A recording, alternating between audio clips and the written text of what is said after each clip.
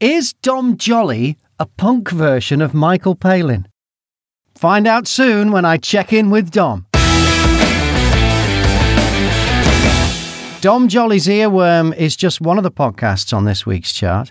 A new entry is Undiscussable with Charlie Webster. You'll know Charlie as a TV presenter and as an anchor on Sky Sports. Undiscussable is a heavy podcast about domestic abuse. Charlie, you were a victim, which must have affected you. You work in media, which, let's face it, has a reputation for attracting narcissists and sociopaths. With your emotional scars, how did you get on with those kinds of people in the workplace? One boss used to call me an enigma because he used to say that he could never work me out. And that used to unnerve him because he made a lot of people cry and he bullied them. And with me, it really did affect me, by the way. This doesn't mean things don't affect me. It's just because of the environment I was brought in, I was very, very good at controlling my emotions. And one of the behaviours that children brought up in situations like me or have experienced abuse of any form can be detachment. So I was very, very detached. It's called detached protector, basically. It's a maladaptive behaviour or an unhealthy behaviour in psychology where we switch our emotions off to protect ourselves, which is really, really useful in situations of danger, but it's not useful in day-to-day life. It's a survival technique, yeah. Yeah. So, which is great because, like, I'm the best survivor in the world when it comes to danger, but I struggled on a day-to-day because that behaviour isn't normal and it's not, I can't, form a good relationship with you, for example, if I'm emotionally detached. I can't form a good relationship with friends or intimate people if I'm emotionally detached all the way and all the time and not showing vulnerabilities, because the way we have human connection is through through trust and through vulnerability. So when it came to bosses, I didn't show emotion. They could, I remember one of them saying to me that I remember going on a show, I'm trying not to name things, a show to talk about domestic abuse, actually. And I went on that show and spoke about domestic abuse, and then that show wasn't my normal job. Then I went back to my normal job, and the next day, and it was in the papers that I, had been speaking about domestic abuse, and it was very complimentary about what I was saying in the papers. And then I got told that because of the way I look, this is by the boss, that nobody will ever take me seriously. So how stupid do I think I am by doing something like that? And then I went on air. Oh, this was just before you went on air? Oh, yeah, because that's what they used to do. Good pep talk. Yep. But you're right, that it happens, and it's quite sick, but it happens a lot in this industry, and I think things are really changing for the better, but it needs to be really stamped out. And again, it's like a domestic abuse because it's a form of control. So that boss is trying to control you. It's very, very, very similar to how domestic abuse works. But the thing is, I'm used to people like that. I was brought up with people like that. And that's why he used to call me Enigma, because I didn't break. He couldn't break me. I used to go to the toilet and cry, but I would never do it in front of him, whereas everybody else, he would manage to break them in front of them. And so he found me difficult, and I found him very, very difficult. But, at the same time, I think it triggered me a lot because it made me stay in that situation for a long time because I was almost trying to prove that I was good enough to be in that situation. But, now I would never, ever tolerate that behaviour. And I absolutely did tolerate that behaviour. I didn't stand up to it. I didn't go, no, this is unacceptable, this is wrong. Because also the problem with those situations is you're taking down a massive, massive company. Mm-hmm. It is an individual, which a lot of individuals can't do, and it will absolutely destroy them and destroy their career. And they don't have the financial capability like these big companies do, or these people do. But I did absolutely tolerate it. I just got on with it and just tried to do everything to prove them wrong, which I would never do now, because that made me realise that was always my behaviour from a young child, was constantly trying to prove myself. And then ultimately you're never going to be happy. And I realised that. Charlie Webster, my special guest this week. It's the Pod 20 with me, Graham Mack, counting down the top 20 podcasts right now based on downloads and your recommendations at thepodcastradio.co.uk. Let's get into the chart, and at number 20, Wind of Change. This is a great podcast. So, it's 1990, The Berlin Wall has come down, the Soviet Union is on the verge of collapse, and the soundtrack to the revolution is one of the best-selling songs of all time, the metal ballad Wind of Change by the Scorpions. Decades later, the journalist Patrick Radden Keefe heard a rumour that the song was written by the CIA. This podcast is his journey to find out the truth. It's called Wind of Change. It's number 20 this week on the chart. At number 19, The High Low, a weekly conversation between the writers Dolly Alderton and Pandora Sykes that covers highbrow and lowbrow culture. At 18 this week, Case File, True Crime. Fact is scarier than fiction. The latest episode is all about an amazing murder investigation. If you liked Serial, you'll love Case File, True Crime. Back to the chart in just a bit. Checking in on Zoom, it's Piper Terrett from the Lockdown Lowdown podcast. Last week we spoke about how I was getting into recording audiobooks, my new gig as an audiobook narrator. Oh yeah, how's the audiobook going? How far have you got? Well, I've finished the first one. My biggest worry with the audiobooks is the neighbours at the minute. Neighbours? Yeah, because I'm doing them in here, which is the...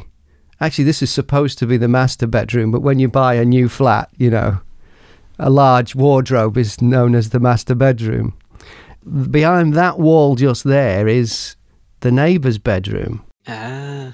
And I'm doing these, you know, that last one I told you about, the battle scenes. Yeah. You know, come on, you bloody bastards! And I mean, I'm getting right into it. It's bayonets and whatever. But there was an awkward sex scene in a temple.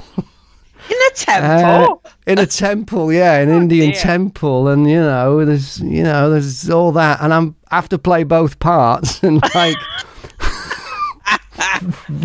what they must be thinking. Back to the chart right now, and at number 17, Undiscussable with Charlie Webster.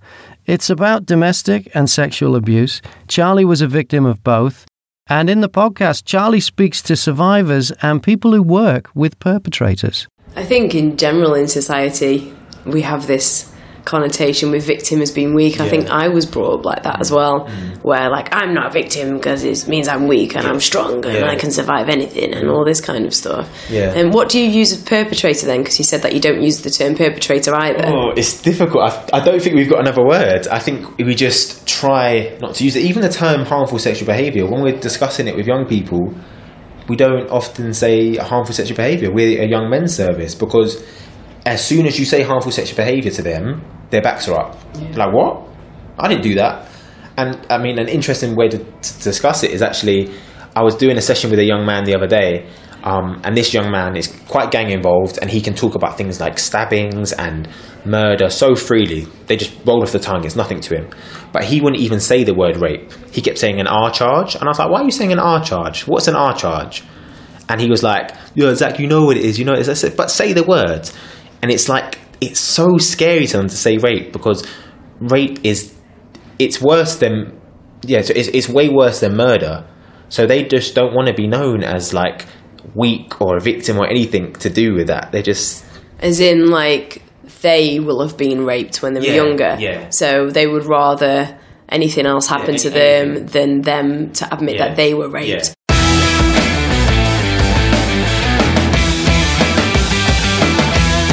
The podcast is called Undiscussable with Charlie Webster. And Charlie, your abuser was your stepdad, and the abuse was subtle. What happened? When I was brought up as a kid, I was told that I wasn't good enough, and told I was called stupid, and I was called ugly, and I was called that every day as a child. And, you know, it definitely has an effect on you. And that probably somewhere in the back of my mind, you know, was fueled by that.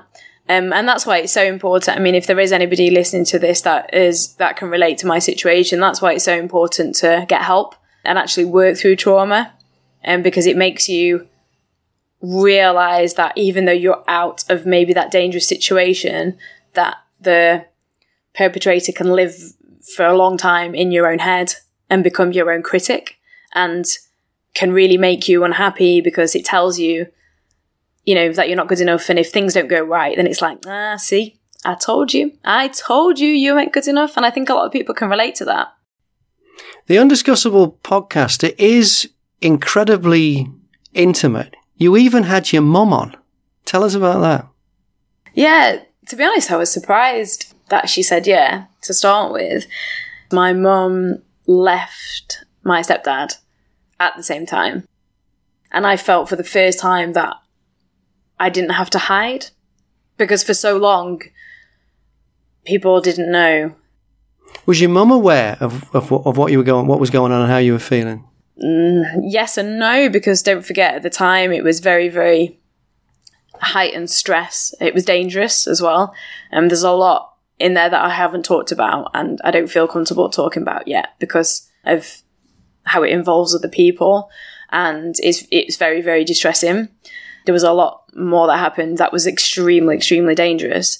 But I feel like maybe also it was a way of me coping at the time, when I was trying to help my mum and trying to sort things out. I'm the eldest of the family, and I'm the person that I just go into kind of like parent mode, I suppose, where I try and sort everything out and take care of everyone. It's very much what I'm like, and that's kind of the role I've played my entire life, really, which I suppose is another reason I did Undiscussable, because I feel like it can help people, and I feel a real great duty to do that. I really, really do. And when I first told my mum what I was doing, she kind of was like, okay.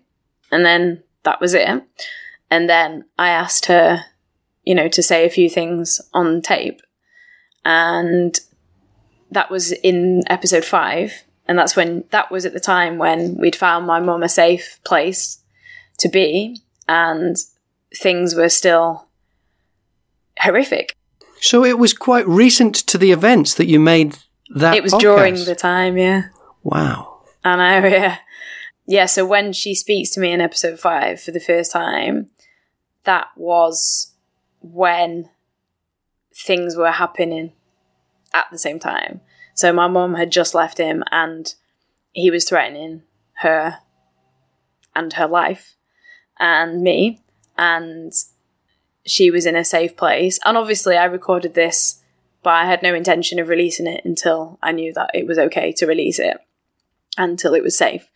And I just wanted to see if she wanted to say anything, because at the time she was also dealing with it in her own head about, you know, she had a lot of guilt, and also about what her life was and what had happened, because, you know, even for her, it took her a long time to realise how bad it was. And, you know, because the way to cope with things is to just do this, is to kind of stick your head in the sand and try not to accept or realise what life all of a sudden is. You know, and I think, again, a lot of victims will relate to that.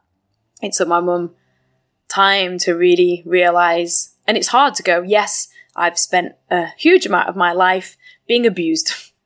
It's hard to say that. It's hard, you know, because that realisation hurts. Charlie Webster, and her podcast is called Undiscussable. It's number 17 this week on the Pod 20.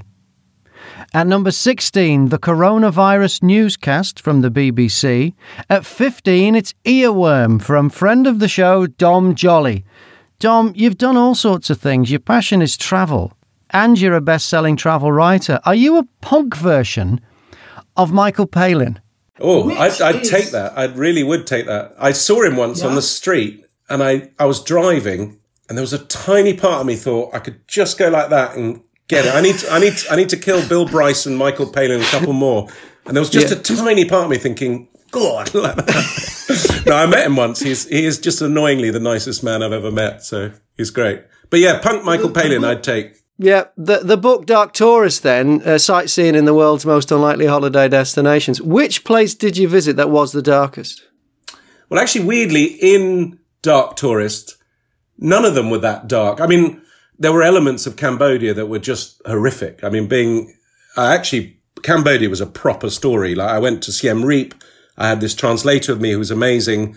And we both went up to Phnom Penh, the capital. And we went to a place called Tol Sleng, where my interpreter's dad had been taken away and basically was one of the disappeared and people killed by the Khmer Rouge. And there was the picture of his dad taken the moment before he'd been brought in there and then he'd been killed later. And we saw that. And then 2 days later, I met, a war criminal, the guy who worked in the concentration camp who took the photographs, and he's still alive and no one had ever prosecuted him. So I went and met this guy who'd taken it was just awful. And then I actually went to a war crimes tribunal, which was going on in Phnom Penh. I managed to get in, and there was this guy I'd been reading about who literally had smashed babies against trees and stuff. And it was like pure evil. And I went in, I was terrified about seeing this guy because I'd read so much about him. And it was this big, thick screen, and there's audience here, and then the judge going on in there. And I went in, and it was that moment when you see there's that quote about Adolf Eichmann called The Banality of Evil. And it really was. I was expecting this monster, and there was just this he looked like an accountant. He was just sitting there in a suit. And this guy had just done terrible things. Cambodia was extraordinary because it was very like Lebanon where I grew up. At the time, Lebanon and Cambodia in the 70s were rivaling each other for international headlines, and they were both French colonies. But Cambodia was particularly weird because a whole generation was wiped out. So anyone of sort of my age, well, a bit older than me, wandering around, you thought you're only wandering around because you were part of the regime. It's an amazing place. But the darkest place I've been is not in the Dark Tourist. It was the Congo. The only place I've been truly, truly terrified.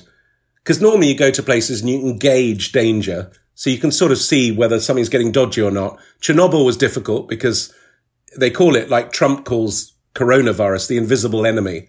So you kind of, you start getting paranoid and your tongue goes metallic and you think, how much radiation am I taking in? But normally you can tell whether you're in danger or not. Congo, I was just, just totally out of my league. I flew up to the very north of the Congo to try and go to this lake. I was a monster hunter trying to find a monster called the Mekele Mbembe. I thought I was Tintin. And 3-day canoe ride, and someone attacked me with a machete. He got tied to a tree. I had to escape in a canoe. And it was terrible. I thought I was so out of my depth. But also there was a part of me thinking, if I get out of here, this is going to be such a good story. So which is kind of the nice bit of travel writing, is normally you travel to have a good time. But when things go wrong, I'm like, this is brilliant because it's going to make good copy, which is not good. You put yourself in another scary place. You did I'm a Celebrity. For a bloke with a history of panic attacks, that seems like an odd decision. Well, it is, except, firstly, reality shows make sense to me because I have a very limited skill set, and part of my skill set is ad-libbing. So I was on I'm a Celeb with Jenny Eclair. Now, Jenny Eclair's amazing stand-up. She's not an ad-libber, is she? No, and she won the Perrier. She's brilliant. But she was terrified, and I didn't realise that before. I never saw what I had as a skill. And I'd go onto shows and just ad-lib and not be very funny. And I was like, why not? And I realised they all prepare very carefully, and Jenny script and crafts her stuff. But on shows like I'm a Celeb, when they go, this is what you got to do, I'm like, brilliant. And Jenny hated it. So firstly, I know that I'm all right in that sort of situation. Secondly, I just love reality TV. In a sense, it's very linked to Hidden Camera and the stuff I do, and I love watching it. I only watch documentaries. I like real stuff. And I'd watched that show since it started. I just thought, of course I'm going to go and do it. It'd be amazing. And actually, I would have killed, in most other years, I would have physically killed someone. But I was just really lucky in my year. I had Shaun Ryder, Nigel Havers, Britt Eklund.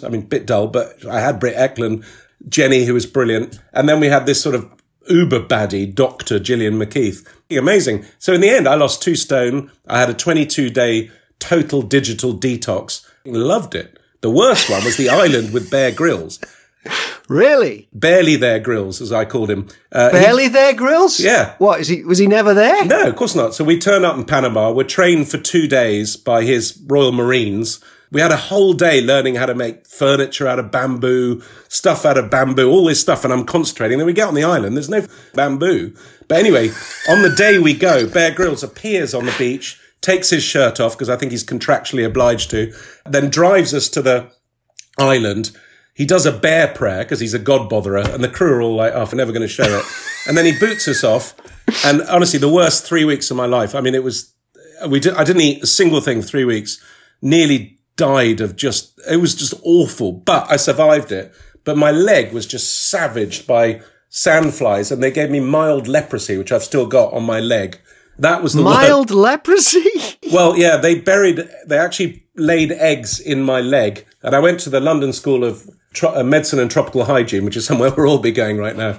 And the guy, he was one of those guys where I showed him the picture of it. And he said, I'll show you a picture of it, actually. He was one of those guys doctors that talk to you as though it's interesting, forgetting that they're actually talking about your body. And he was going, yes, this is sandflies. Interestingly, they've actually buried eggs. Can you see this? This is my leg when I came off. Pretty disgusting. Yeah. They'd buried eggs in my leg. And he said, technically, it's a very mild form of leprosy. I went, isn't that brilliant? And he's thinking, this is fascinating. Oh, no, but he does. Yeah, they totally had no bedside manner at all. Earworm by Dom Jolly is this week's number 15 podcast on the chart. At number 14, it's Desert Island Discs. This week's castaway is Sinead Burke, the disability rights activist and teacher. At 13, the Adam Buxton podcast. This week, Adam has a ramble chat with the legendary music producer and musician, Nile Rodgers. At 12, it's Table Manners with Jessie Ware. In her latest episode, her guest is Ellie Goulding. Let's get back to my special guest this week, which is Charlie Webster, and her podcast, Undiscussable, which is about domestic and sexual abuse. Charlie, you were sexually abused by your running coach. Some people say perpetrators are affected by the way the media portrays and objectifies women. How responsible are the media for what happens to female victims? That viewpoint is really interesting, but also I think it gives men a really bad reputation. Oh, I've always thought that. When people say that, I always say, people go, look, that's offensive to women. I go, that's actually offensive to men. I think it shortchanges what men are. And 100%. And makes men very two-dimensional. Yeah, and I think it's a very old-fashioned way of looking at things, and I don't think it works. Looking at things like that has never changed anything. Yeah. I agree with you. I always think, well, my God, I mean, I have 3 brothers. They're not like that. Yeah. And gosh, I am somebody that, let me tell you, can say this because I've been abused by multiple men. But I do not think men are like that. 100%. I think an abuser is an abuser. It's their behaviour, not their gender. I brought up the women in the media deliberately, probably unfairly, because you posed for FHM. Yeah. What drove that decision? That's a good question as well. So, firstly, what's the difference between David Beckham posting in his boxer shorts and the difference between me being on FHM? By the way, in an era when that's what happened. Yeah. So now we don't have those magazines, right? Yeah, this was 2013, wasn't it? Yeah. And I think you'd done some other modelling about it. Was probably 10 years before that too, wasn't it? Oh my gosh, yeah. You know what? And I am proud of everything I've done. I modelled throughout university because it also helped me pay for my education. I was a survivor. I am a survivor. I'm not stupid. I knew how I could earn money. And I needed money. I had nothing and no support. That was at the very beginning. But in 2013, when you did FHM, you were on Sky Sports. Yeah, but so was everybody else who'd also done it. So was Kirsty Gallagher. And Sky, at the time, also did their own adverts like that. Sky have an advert of Kirsty, who's a wonderful woman, also in scantily clad or partly naked situation. That's how Sky advertised it at the time. Remember, this was an era where those things happened. After you'd done that, did it make it more difficult for you to be taken seriously? But let me reverse the question. Okay. Why does that mean that you aren't taken seriously? Oh, when you made the point about David Beckham in his underwear, I mean, if they had any of the male Sky Sports guys in their underwear, it would have been laughed off as a bit of a, oh, look, this is an interesting... But they were. Yeah. But they were in Men's Fitness. Yeah. They were down to their boxers, but nobody ever comments about that. And also, many women also drool over attractive men. We see it all the time. It's, and I'm not saying that, for example, if I got asked to do that now, I wouldn't do it. I've done it. I don't feel the need to do it. But the fact that I have to, because I'm a woman, I have to constantly prove credibility is absolutely nonsense, because that just falls into the sexist trap again. Yeah. And, you know, the women that were like, oh no, we can't do anything. You know, we have to dress in suits. We have to, oh my God, we have to do this to try and get any type of credibility. It's absolutely goddamn stupid and ridiculous.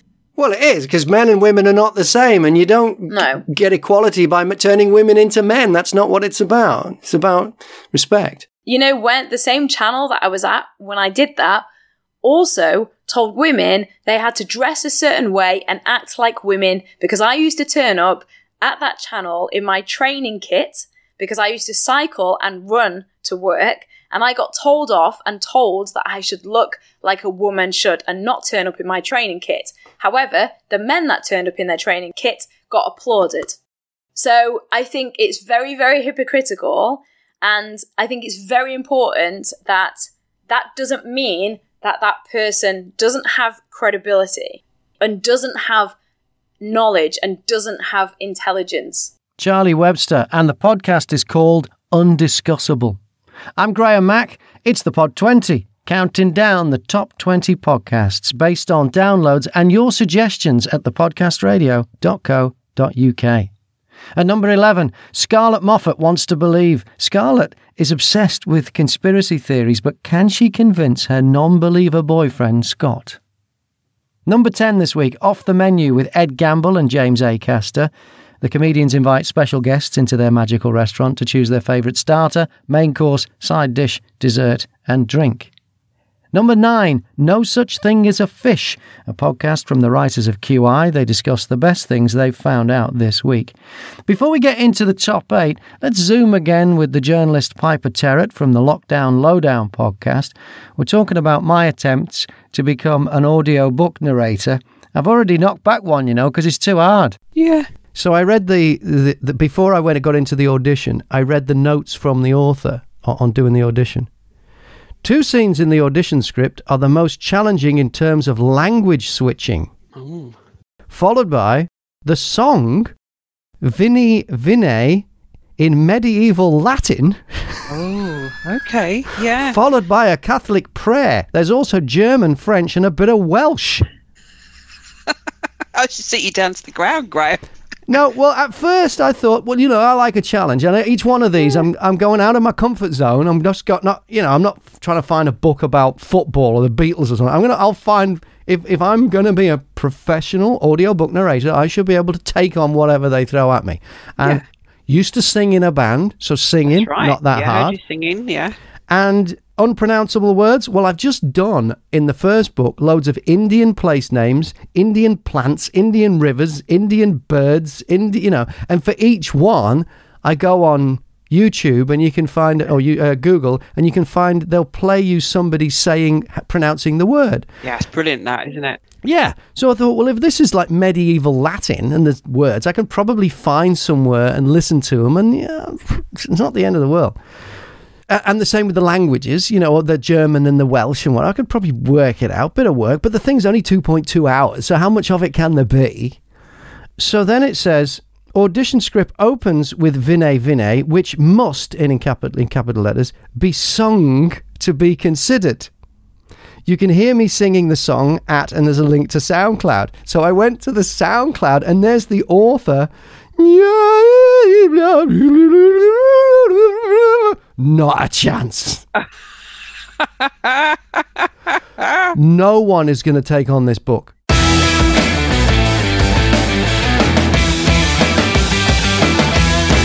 It's the Pod 20 on Podcast Radio with me, Graham Mack. Counting them down, we're up to number 8, How to Fail with Elizabeth Day. Every week, a guest explores what their failures taught them about how to succeed. Number 7, Telling Everybody Everything, Catherine Ryan. This is a great podcast. She's that Canadian comedian you've seen on loads of panel shows, and she talks really one-to-one. You listen to it, it's like she's talking just to you. About everything. Like, she doesn't hold back. She talks about everything. That's why it's called Telling Everybody Everything, from Catherine Ryan, this week's number 7. At 6, Chris and Rosie Ramsey, shagged, married, annoyed. Just before we get to the top 5, let's check back in with my special guest, Charlie Webster, who hosts the Undiscussable podcast, which is about domestic abuse. Charlie, the scale of this and the number of people affected is frightening. Yeah, we're not talking about minority. What needs to change here? There's multiple things. It's kind of a multifaceted approach, really. And just to reiterate what you just said, it isn't a minority. That's firstly what we need to get rid of. It's not a minority. It's actually a majority. We're speaking to the majority, not the minority. So I'll start with maybe like a society approach. So as a society, we need to really understand what domestic abuse is and who domestic abuse affects. So it affects everyone, firstly. So it doesn't just affect women or white women that are working class or whatever the perception is. It affects all ethnicities, all genders, all sexual orientation, children, elderly, middle-aged, young, whatever. It just affects everyone. And that's something that we still don't understand as a society. So that needs to change. We also need to stop blaming victims like we just talked about as a society. So there needs to be an educational change across society to understand that domestic abuse, the foundation of it is about control and power. Because as soon as we understand that, then we go, oh, yes, that's why. And then we understand that actually even when a victim tries to leave, then they're also risking their life. And we've seen multiple deaths. So it's not as simple as a victim just leaving. And we've seen deaths of children happening right now. So we really need to blow it out of the water as society and start talking about it. Right. So it's an awareness thing because it is something that people don't like to talk about. It's uncomfortable, but we have to talk about it. Oh, it's uncomfortable. But you know what? While we don't talk about it, we allow it.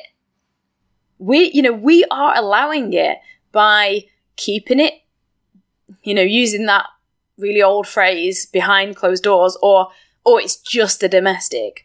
While we still see it as that, we are enabling it. So as a society as a whole, education and perception needs to change, which is one of the reasons why I did Undiscussable, because originally it was like made by survivors, me and my friends, for survivors. But actually, it's also for the general public to understand what it is.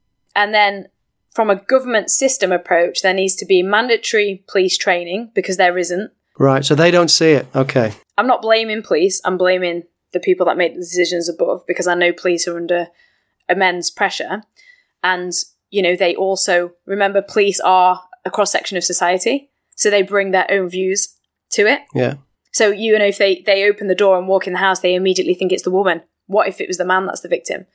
If somebody in my podcast, the police came and they spoke to the woman, the man had just been attempted to be strangled and was behind the bathroom door, hardly breathing. But the police didn't check on him because they thought it was the woman.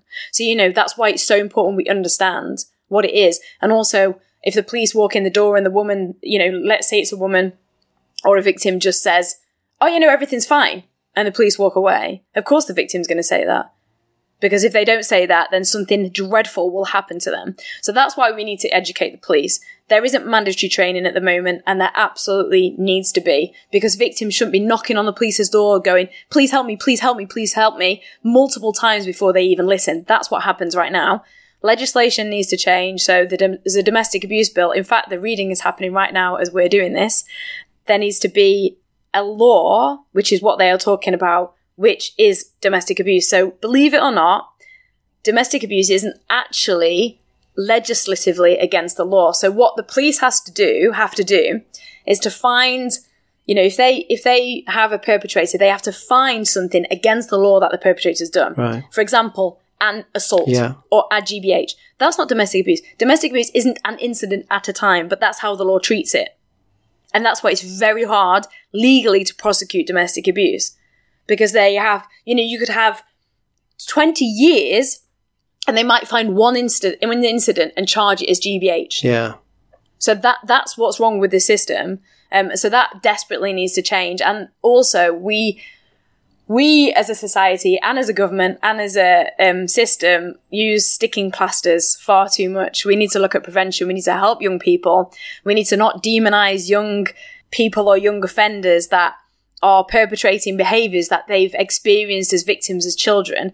We need to look at young children that are playing truancy, that are expelled from school, because often it comes from, they don't just do things like that. Children don't just behave like that way. They behave like that from a deep place of unhappiness and fear, which ultimately tends to come from the home.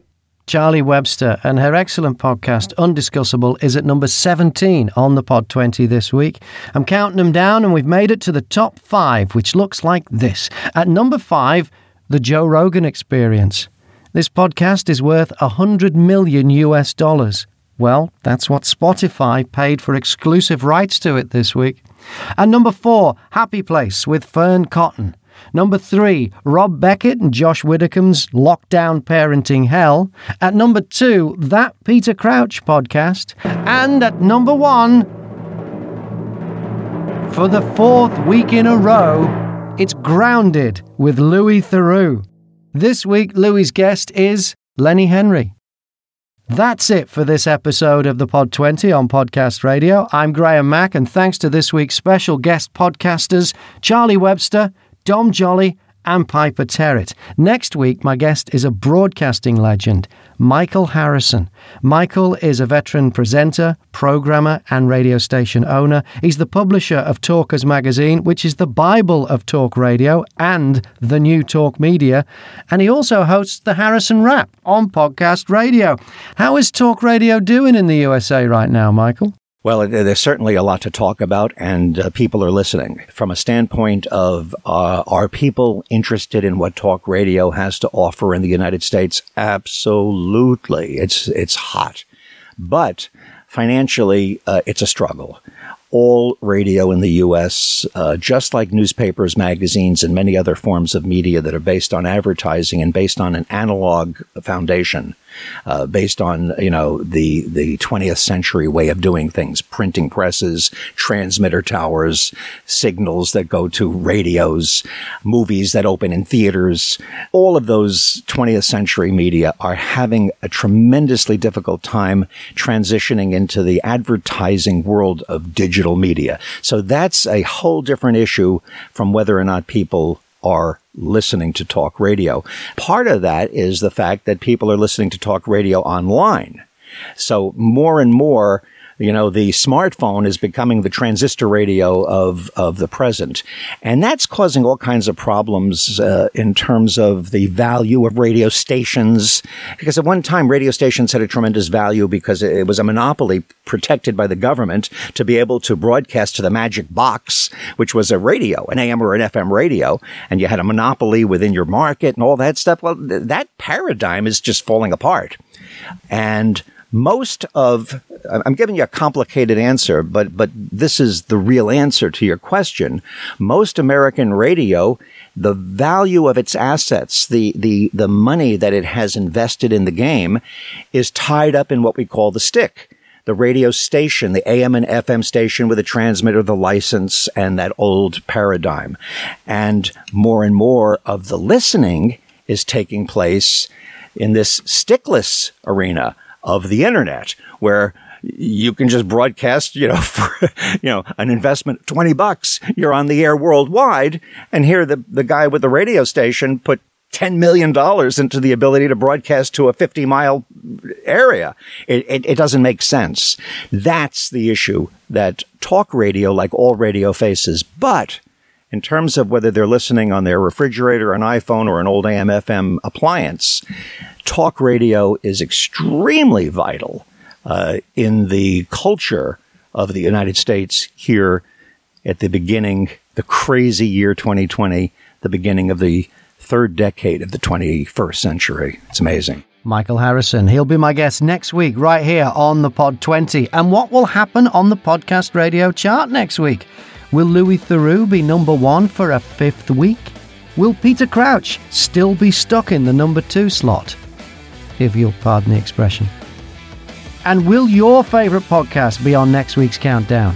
Find out with me, Graham Mack, and influence the chart by making a recommendation at thepodcastradio.co.uk. On the morning of August 1st, 1966, shots ring out from the observation deck of the clock tower on the University of Texas campus. It marks the infamous beginning of the modern era of mass shootings in America.